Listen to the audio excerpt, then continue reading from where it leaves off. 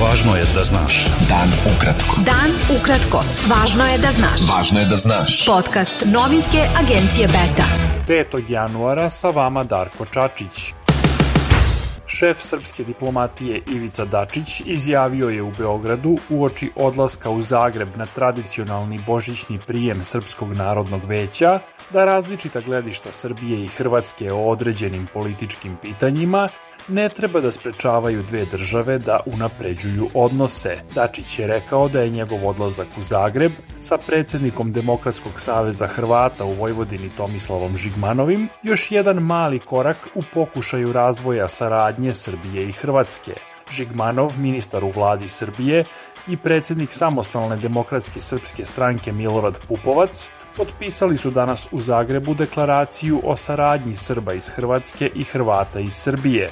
Uz Dačića, Žigmanova i Pupovca, sutrašnjem božićnom prijemu Srpskog narodnog veća u Zagrebu prisustvovaće i patrijarh Srpske pravoslavne crkve Porfirije, premijer Hrvatske Andrej Plenković i ministri u njegovoj vladi.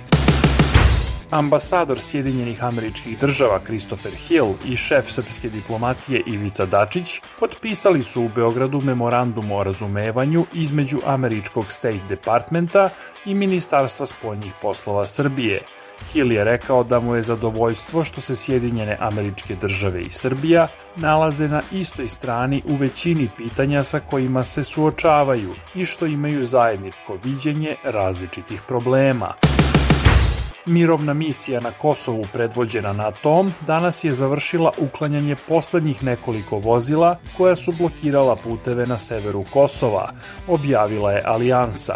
Demontaža poslednjih barikada izvedena je razmeštanjem inženjerijskih jedinica KFOR-a kod Dudinog krša i magistralnog puta kroz Srbovac i obavljena je brzo i na bezbedan način kako bi bili izbegnuti incidenti i drugi rizici po lokalnu bezbednost, naveo je NATO.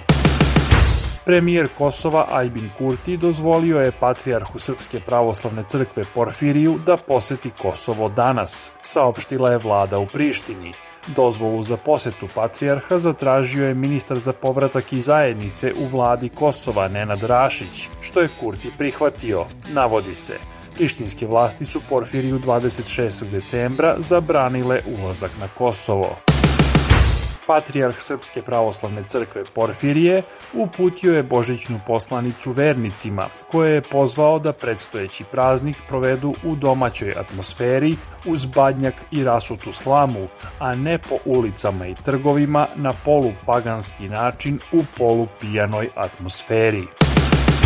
Osnovno javno tužilaštvo u Aleksincu saopštilo je da je odbacilo krivičnu prijavu Ministarstva rudarstva i energetike Srbije protiv 14 osoba zbog nesreće u rudniku Soko kod Aleksinca, kada je poginulo 8 rudara. Tužilaštvo je navelo da je krivičnu prijavu odbacilo posle dokaznih radnji i ranije obavljenih veštačenja, jer, kako se navodi, ne postoje osnovi sumnje da je učinjeno krivično delo za koje se goni po službenoj dužnosti.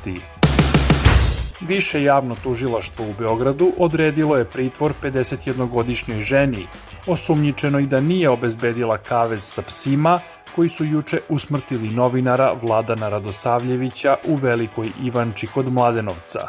Direktor javno-komunalnog preduzeća Veterina Beograd Budimir Grubić izjavio je da su psi koji su na smrt izujedali Radosavljevića bili naučeni da kidišu na ljude. Beta.